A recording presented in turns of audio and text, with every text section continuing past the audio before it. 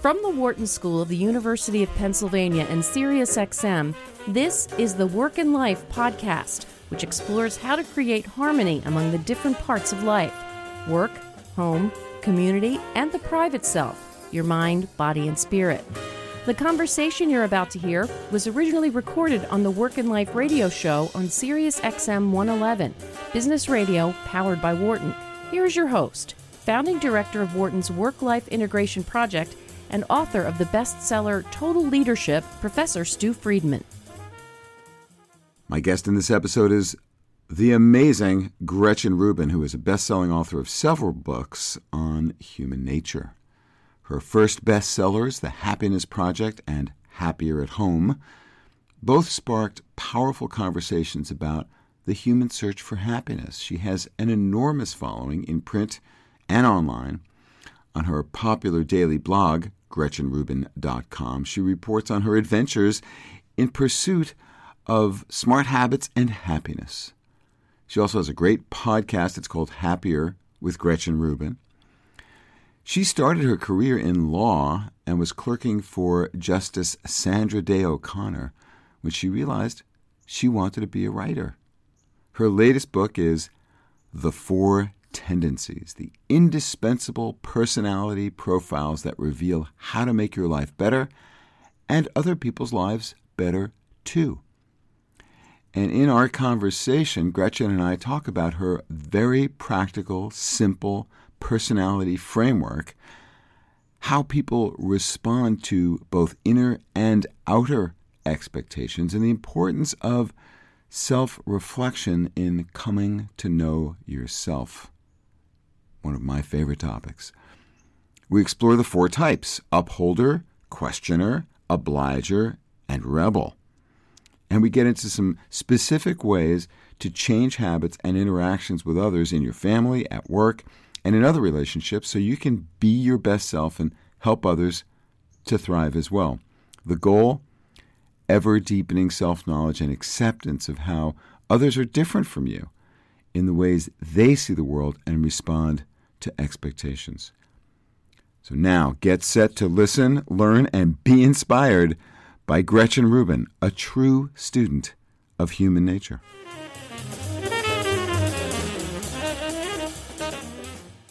Gretchen Rubin, welcome to Work and Life. Oh, thank you for having me. I'm so happy to be talking to you. Well, it's great to have you here. So let me ask, before we get into what these four tendencies are and how we can discover them and use them, what's been the most surprising thing you've learned about yourself in your own remarkable journey of self-discovery? Well, I think it's just this completely obvious conclusion. I mean, it should be obvious, but people don't see the world the way I see the world, and that I really had been led into, in many, many ways, of just thinking, well, this is what works for me, or this is how I see the world, and so I just assumed that other people more or less saw things the way I did, or if there was something that, like, everybody else agreed on, that there must be, like, what was wrong with me, or, I should be able to do something. Now I've learned whenever somebody's telling me, you should be able to do this, or I tell myself, you should be able to do this, like, every warning bell goes off, because I'm like, does it really matter what you should be able to do? The question is, what works for you?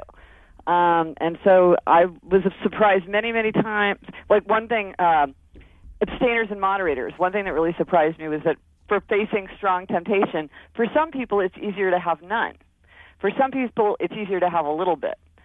I just assumed that moderation was better. Everybody should be able to be moderate. Why couldn't I just have one cookie? Why couldn't I never have half a dish of ice cream? It's too hard for me. It's easier for me to have none. And a lot of people are like me. There's no right way or wrong way. But I was surprised because I was like, I thought you should be able to just be moderate. No, it's too hard to be moderate if you're an abstainer. So it's really discovering those things about yourself that help you to, well, find a sense of contentment in being who you are. I mean, that is indeed the great quest. So tell us about why knowing these tendencies, well, what are they, and why it's so important for anyone really to take the time to think about those tendencies and to try to become facile with them and really comfortable with them.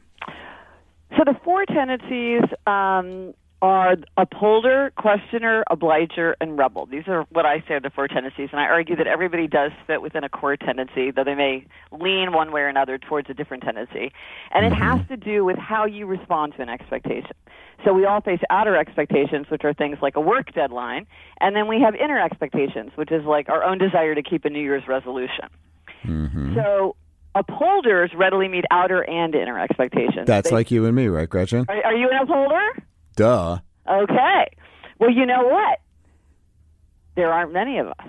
No. It's a small group, right? That was a huge revelation to me, and I was like, you know what? Things come easily to upholders that don't come as easily to other people.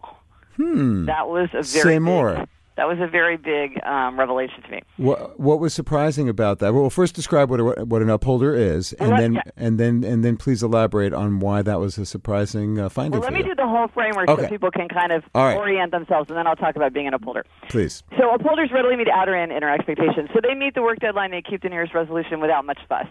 They want to know what's expected of them from others, but their expectations for themselves are just as important.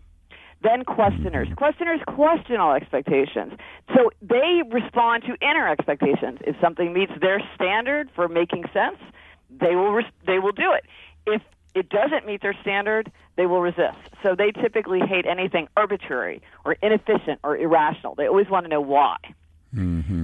Then there are obligers. Obligers readily meet outer expectations, but they struggle to meet inner expectations. And I got my insight into this tendency, which, by the way, is the largest tendency. The most number of people fit into this tendency. Is that because those are the people who are most likely to complete the quiz? Oh, no. I did a representative sample that took out that bias. Good. So a friend of mine said to me, well, you know, the thing that's weird is I know I would be happier if I exercise. And when I was in high school, I was on the track team, and I never missed track practice. So why can't I go running now? Well, this set me into a spiral of reflection, but what I know now is that she's an obliger.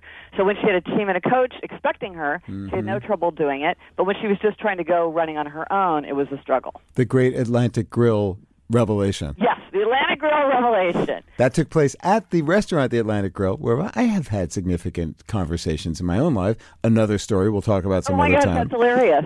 It's kind of in New York City. It's not a likely setting for an epiphany, but you and I both had one. You started the book with that delightful anecdote. So we've got upholders, we've got questioners, we've got obligers, and then...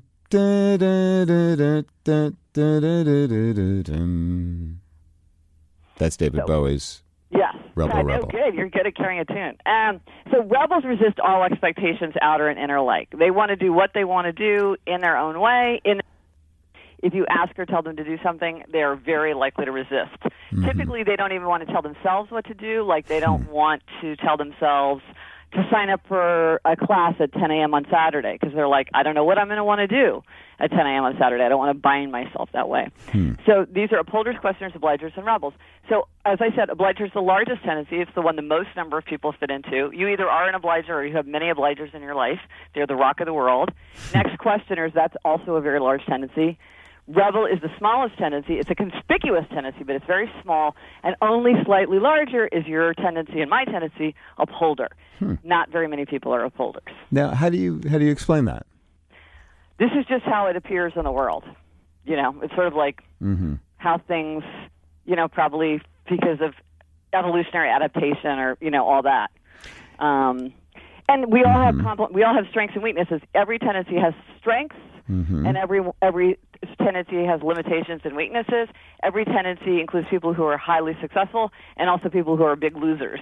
So it's just sort of like there's no one better tendency, but when you know back to your original question, when you know your tendency, you can manage yourself better because you can see like, oh, as an obliger, what I need is outer accountability. That's going to allow me to meet my inner expectation. Or you can manage other people better, which is like, well, you're a rebel, so for me telling you have to do this, well, no, I don't have to do anything because you're not the boss of me and you can't make me. So I have to talk to you in a way that's going to resonate with your rebel perspective, and then we're going to be able to deal with each other much more effectively because I'm not igniting that spirit of resistance. Igniting that spirit of resistance, what's the counter to that? What is the alternative to telling a rebel what to do? How does one engage the rebel? Now, for all those parents out there who have teenagers who tend to be rebellious in that stage of life. You know, interestingly, no. Oh. If you talk to a parent who's truly the parent of a rebel child, they will say, absolutely, you can tell a rebel from a non-rebel. And you know, you can't look at somebody from the outside and know their tendency. You have to know their thinking. So like somebody said to me, as a teenager, everybody would have said I was a rebel, but I was actually doing everything my friends expected me to do. So it's actually, it was like, I got tattoos and wore a leather jacket and smoked, because that's what my friends told me I had to do. You know, so it's hard. It can be hard to tell. So what do you do with a rebel? This is something that comes up all the time. I'm and sure. This is true for rebels themselves who are trying to manage themselves and for people dealing with rebels. So one is a core value of rebels is identity. They always want to project their authentic self into the world. So you remind them, what kind of person do you want to be? This is who you are. You always want to remind them, what do you want? What do you choose? You can do anything you want. They can do anything they choose to do. Do you want to be a respected leader? Do you want to be a considerate friend? Because when you show up late to every meeting with me, it makes me feel like your time is more important than my time, and that you don't feel like I'm worthy of your respect. That's how you're making me feel. Is that the kind of person you want to be? So it's asking the question about what kind of identity they want to display and Right. be known for. And that works well. Related, Rebels tend to respond to that with engagement in the conversation about what their behavior might mean, and think again about it. Well, so another way to think about it, like to your point, is information, consequences, choice. You give the rebel the information that they need. You tell them the consequences of their action or their inaction, and then you let them choose how to behave. So you could say something like, you know, when you don't come to the meetings, everybody just talks about what's going on without you.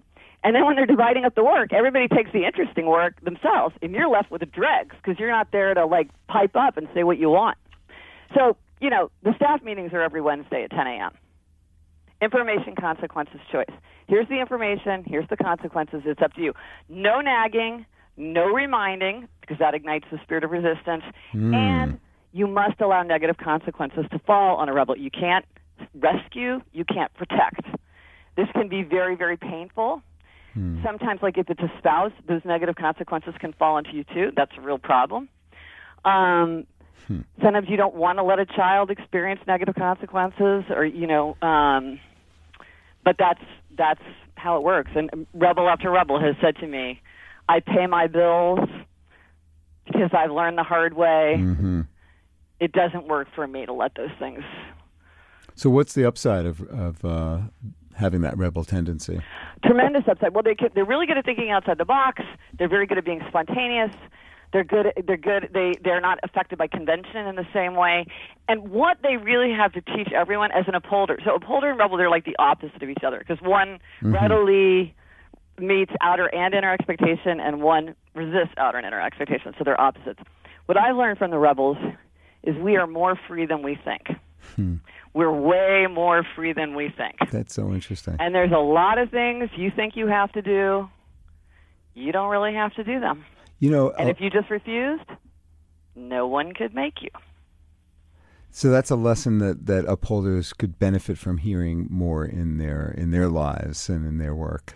Well, I think actually, funnily enough, it's obligers are the ones that benefit from that more, because for upholders have the structure of inner expectations, which can act as a counterbalance to outer expectations. So let's say you've got a really, really demanding boss. Well, as an upholder, it's easier for me to say, you know what, I can't work on the weekend because I need that time for myself, so I'm just going to say no. Because that time is my time. That's not part of the work week. So, you know, we're just going to have to make that work. Because I've got that inner expectation. I need time to recover. I need time to recharge my battery. I need time for my family and my own things. So I can't do that for you. For obligers, that's harder to do. Sure. So they need to They're remind themselves. Yeah. I'm sorry, they need to remind themselves. But they can say no. And it's interesting, there's a deep affinity between rebels and obligers. Whenever you see a rebel who's paired up, either in romance or work, usually they're paired with an obliger. And I think there's something for both sides there. Meaning the rebel, like questioners and upholders don't typically partner up well with rebels because they don't like that rebel spirit and they don't respect it often. They find it very hard to work with that. But obligers are kind of intrigued by this willingness to buck expectations, and it makes them feel freer. Because it's so counter to the way that they typically inhabit the world.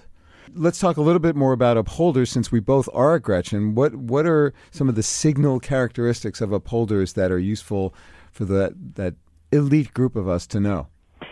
Well, one of the tells, and nothing is universal, so I'm speaking in broad strokes. But if people call you rigid, that's often a sign that you're an upholder, because upholders very often will, like, they got their things that they want to do. They want to meet this outer expectation. They want to meet this inner expectation. They're going to do that, and they typically are not spontaneous. They don't value spontaneity. They like planning things out. They typically like things like to-do lists. They're good at setting priorities. They're good at meeting deadlines. They don't need a lot of supervision. They don't need a lot of accountability. If you say, "Hey, do this," an upholder can pretty much just do it. They don't need that sense of like, "Ooh, you're looking over my shoulder. You're checking on me," which is, for an obliger, that sense of outer accountability. So that must have helped you a lot important in law school, I'm imagining. I'm sure that tendency must have helped you a lot in law school. Yes, absolutely. And even more when I was switching from law to writing. A lot of times people say, "How did you switch from law to writing? Yeah. How did you get yourself to write a sample chapter and query agents? And, like, how did you get yourself to do it?" And I'm like, I just decided to do it.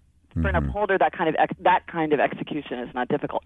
However, upholders can sometimes seem cold to others. This is something that I did not really understand very well until I wrote The Four Tendencies, because somebody's like, "Yeah, we've got company coming this week, but, I need to go on my run because I'm training for the marathon, so I'm sorry, I'm just going to have to go for my run." And to a questioner, an obliger, or rebel, they might be like, "That's crazy. Like, we have guests." And an upholder's like, "Yeah." Or like, "Oh, you want me to proofread your report because it's due tomorrow, but, my report's due tomorrow too, so I can't really help you out because I got to do my own." So what's the key to dealing effectively in a romantic relationship or work relationship with an upholder? It's really to understand that they put a very high value on meeting outer and inner expectations, and they do put a very high value on follow-through. And this can be a very great strength, but sometimes people don't want that, or they want you to be able to turn it on and off. So, for instance, my daughter, who's now 12, is an upholder, and she absolutely positively has to get to school on time. And we walk to school, and we have plenty of built-in buffer. And you walk to school, you know how long it's going to take. But if we're going to be late, she is frantic. She wants to be on time. And just saying "Oh, it doesn't matter if every once in a while you're 10 minutes late." She's like, "No, I want to be on time." So if you're saying to your upholder child, "Oh, you don't have to practice guitar tonight because we're going over to your grandparents' house, and your guitar teacher will be fine with it," they'll be like, No, I have to practice guitar. So they can't always, with all the tendencies, we can't really turn them on and off very easily. They're hardwired, do you theorize? I do. And what gives you that confidence that indeed these are sort of inborn tendencies that are perhaps not so malleable? Well, partly it's because I really do believe in the genetic roots of personality, and so I think that, we pretty much, you get what you get coming out. And then also, a lot of times when people say, "Oh, I'm an obliger because of X, Y, Z," I'm like, yeah, but that would be the same justification that you're an upholder, a questioner, or a rebel. It's like it's always in hindsight. And especially the more extreme tendencies, rebel and upholder, apparent very early. Not always. You can't always tell what a child is because they're not autonomous in the way that adults are. But often it's very clear. For instance, rebels will spontaneously, I've never even specifically asked this, but I've heard from many rebels telling me about the moment in childhood when they were little kids, when they realized, "She's telling me to put my socks on, but she can't make me. Nobody can make me." And the epiphany of no, I am the boss of me. So I think they really do go way back. So knowing these tendencies, if you could say more about how this helps, we haven't heard much about the questioner. If you could say more about the questioner and how knowing that tendency, for example, helps one to live a happier life. So the thing about questioners is, for them, it's really about justification. They're what they really go through the world being like, "Well, why should I?" And so this can be a really strong, powerful thing, and it really helps all of us because it's like, well, why are we doing this anyway? But sometimes questioners drain and overwhelm people with their questions. Sometimes, and in some maybe I'm a questioner then. Maybe I'm a questioner then. Take the quiz. There's a quiz at No, I did, and I got upholder. So I'm assuming But go ahead to say more about the question. And so the annoying tendency to ask lots of questions can grate on people. Can grate on people, can overwhelm them. It can make them seem like bottlenecks or like they're stubborn. It can sometimes it can certainly get them in trouble at school. Like, I'm not going to do this homework because it's pointless. I don't understand why I should have to memorize the multiplication tables if I can just use a calculator. If somebody doesn't explain to that child why they need to do it, they just may not do it. So that can get them into trouble. So at work, it can get them into trouble because some workplaces really value the questioner frame of mind, the drive for efficiency, the need for justification. They might really reward it. Others, it's like, you're not a team player, you're not respecting my authority, you're just wasting everybody's time with questions that have already been asked and answered. It can make a boss feel defensive and undermined. And so, skillful questioners learn how to ask questions in ways that don't make people defensive and don't drain others. And then if you're around a questioner, you can just understand, like, they just need more answers. So, for instance, if you were a manager and you had a mixed team, which you almost certainly would, you could say, okay, you know what? Corporate has decided that we're going to start using this new software. Let me give you a presentation about why we're doing this. And then you're done, and then you can say, so if you've heard enough about why we've decided to go with this new software, and you feel like your questions have been answered, feel free to go back to your desk. If you have further questions that you would like to pose to understand better why we made this decision, please stay, and I'm happy to take your questions until you understand. So then people don't have to listen to it, but the questioners get their questions answered. So that's a wise person who's making that choice, Gretchen. And most managers probably don't have the keenness of that kind of sensitivity to account for those variations. At least that's been my experience. How do you help people to grasp, as managers, as parents, how to deal effectively with the different kinds of tendencies that people have about responding to expectations? Well, the funny thing is, once you know about these tendencies, they start really becoming very obvious. Like, I think by the time people have finished the book or even, like, listened to a conversation about it, they start being like, yeah, that's a rebel. Yeah, that's an obliger. Yeah, And then you start seeing how they're responding. Like, gosh, you're just asking question after question. I'm like, ooh, okay, well, maybe not everybody has to listen to this conversation. Or like with obligers, the key thing for obligers is if they're having trouble meeting an inner expectation, which by definition they are, that is the definition of an obliger, what they need is outer accountability. That always works. If you have outer accountability, you can meet that inner expectation. So my friend on the track team sort of signed up for a class or worked out with a trainer or worked out with a friend who was annoyed if she didn't come, or took her dog for a run who would have been so disappointed if she didn't get her daily run, or signed up for a 5K where she's raising money for an organization whose work she really values that's going to have less money if she doesn't finish. There's a million ways to build in outer accountability once you realize that is the missing piece. But sometimes the other tendencies don't understand the crucial role that accountability can play, and they don't feel like it's appropriate, or they don't want the work of providing accountability. And I see this a lot as a writer, because you have a writer who does great work at a magazine, at a newspaper, where they have constant deadlines, editors, colleagues. Then they go on book leave. They have this far distant deadline, and then they're like, oh, I have writer's block. I can't write. Or they do something like go to their agent and say, please give me some deadlines. And I have a friend where the agent, so well-meaning, said, oh, no, take your time. It's going to be amazing. Like, just whenever you not can going to work. It. It's like, no. So, if somebody's asking you for accountability, give it to them. So one of the things that I would imagine that I have experienced with obligers that I can now see in retrospect is a kind of frustration that they're not being clear enough about what it is that they want to hold themselves accountable for. How do you help that aspect of obligingness? So here's the thing. Obligers are not successful at holding themselves accountable for something. There needs to be a system of outer accountability. But they don't even know what it is that they want to pursue, like the New Year's resolution idea. It's getting. My experience is not even that obligers can be inhibited in even articulating what it is that is important to them that they want to pursue for themselves. Well, that is super important. That is a very, very crucial point, because the fact about inner expectations is they must be articulated. Right. This is true for upholders, questioners, rebels, obligers, everybody. You have to hear that inner voice. Mm-hmm.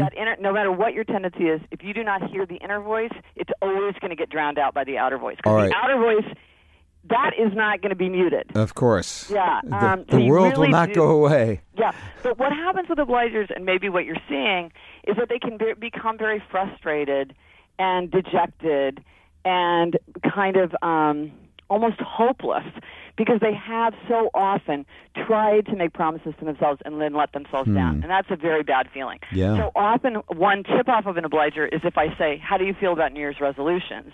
Obligers will often answer, I don't make New Year's resolutions anymore because I've broken them so often, or I never keep them. And so I think sometimes there's just kind of this hopelessness. And so when I talk to obligers, and I'm like, hey, this is a big tendency. There's nothing wrong with you. It's not that you're lazy. It's not that you lack willpower. You're like a lot of people. You need outer accountability. Plug in the outer accountability, and you will be able to execute just like you do in other parts of your life so well. It can't be that you're lazy. It can't be that you don't have willpower, because look at how you come through for these other people. And so then I think then maybe they feel more possibility, and then maybe it would be easier for them to acknowledge the things that they want. Excellent analysis, and it's a note we're going to have to bring it home to here, because we are unfortunately out of time, Gretchen. Before we go, what's the most important thing you want to leave our listeners with in terms of what they need to know to use these tendencies to create a greater sense of harmony among the different parts of their lives and in the different parts of their lives, their work, home, community, and in their private lives? It's just this idea that there's no better tendency, there's no best tendency, there's no bad tendency. Each one can help you become happier, healthier, more productive, more creative, or help other people to become happier, healthier, more productive, more creative. It's just a question of like figuring out how to set up the conditions, the situations, the environments that are going to help you thrive and help other people to thrive. Because when you see how people are coming from different places, you can figure out a way that it can help everyone to thrive. Gretchen, thank you so much for joining me on the show tonight. How can listeners find out more about the great work that you're doing, and especially about this new book? My site, GretchenRubin.com, has all kinds of information about the 4 tendencies and everything I do. On my podcast, Happier with Gretchen Rubin, my sister, my co-host, and I talk about the 4 tendencies a lot and how to be happier. I have a Better app, which is all about the 4 tendencies, and that's if you just search Better Gretchen Rubin in the App Store, and that's for people who want to form accountability groups or just talk about the 4 tendencies. And I'm all over Instagram and Twitter and Facebook as Gretchen Rubin, and I love to hear from listeners and readers and viewers, so I hope people get in touch if they have any questions or insights. All right. Thank you for that, and congratulations on your first child going off to college. I saw that. Thank you. Oh, man, I remember when that happened to me 11 years ago, and it's a powerful change in life. Congratulations on that, and especially on this great work that you've been doing, Gretchen Rubin. Really appreciate your being here. Thank you. I hope you enjoyed my conversation with Gretchen Rubin, and that it stimulated some new ideas about how you respond to others' expectations and the expectations you have of yourself. Knowing these expectations is not easy. It may seem obvious, but it's hard to first accept what it is that you really want for yourself and to take in the perspective of others around you. This is an essential aspect of my total leadership approach. Learning first to see and then really take in a way that is true for the people around you, how they see you. And of course, you get there through conversation, through dialogue, through inquiry, through genuine curiosity and interest in how other people see you.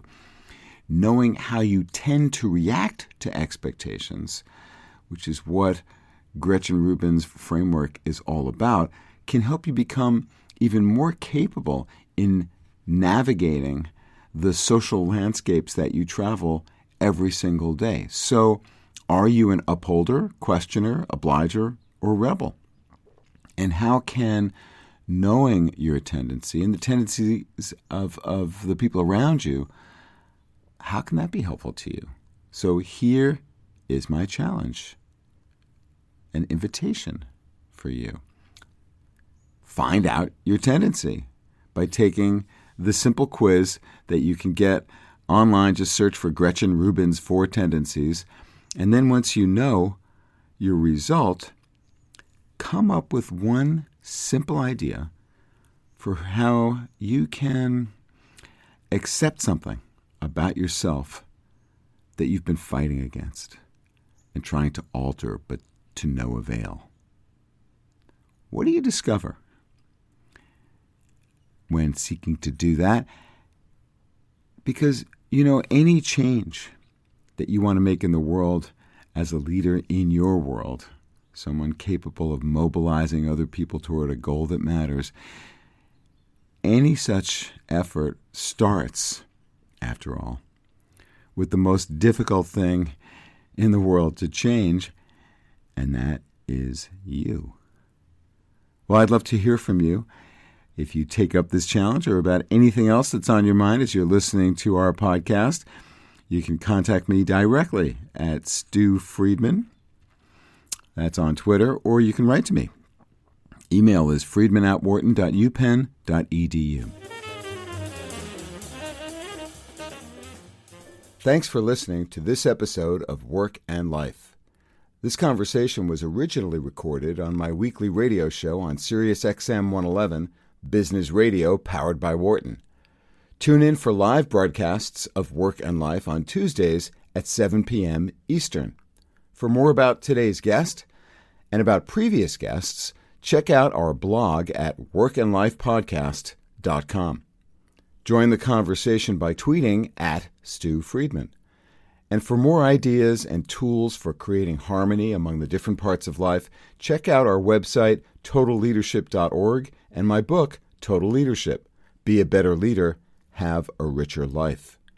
If you like this podcast, please subscribe and share it with your friends, family, and coworkers.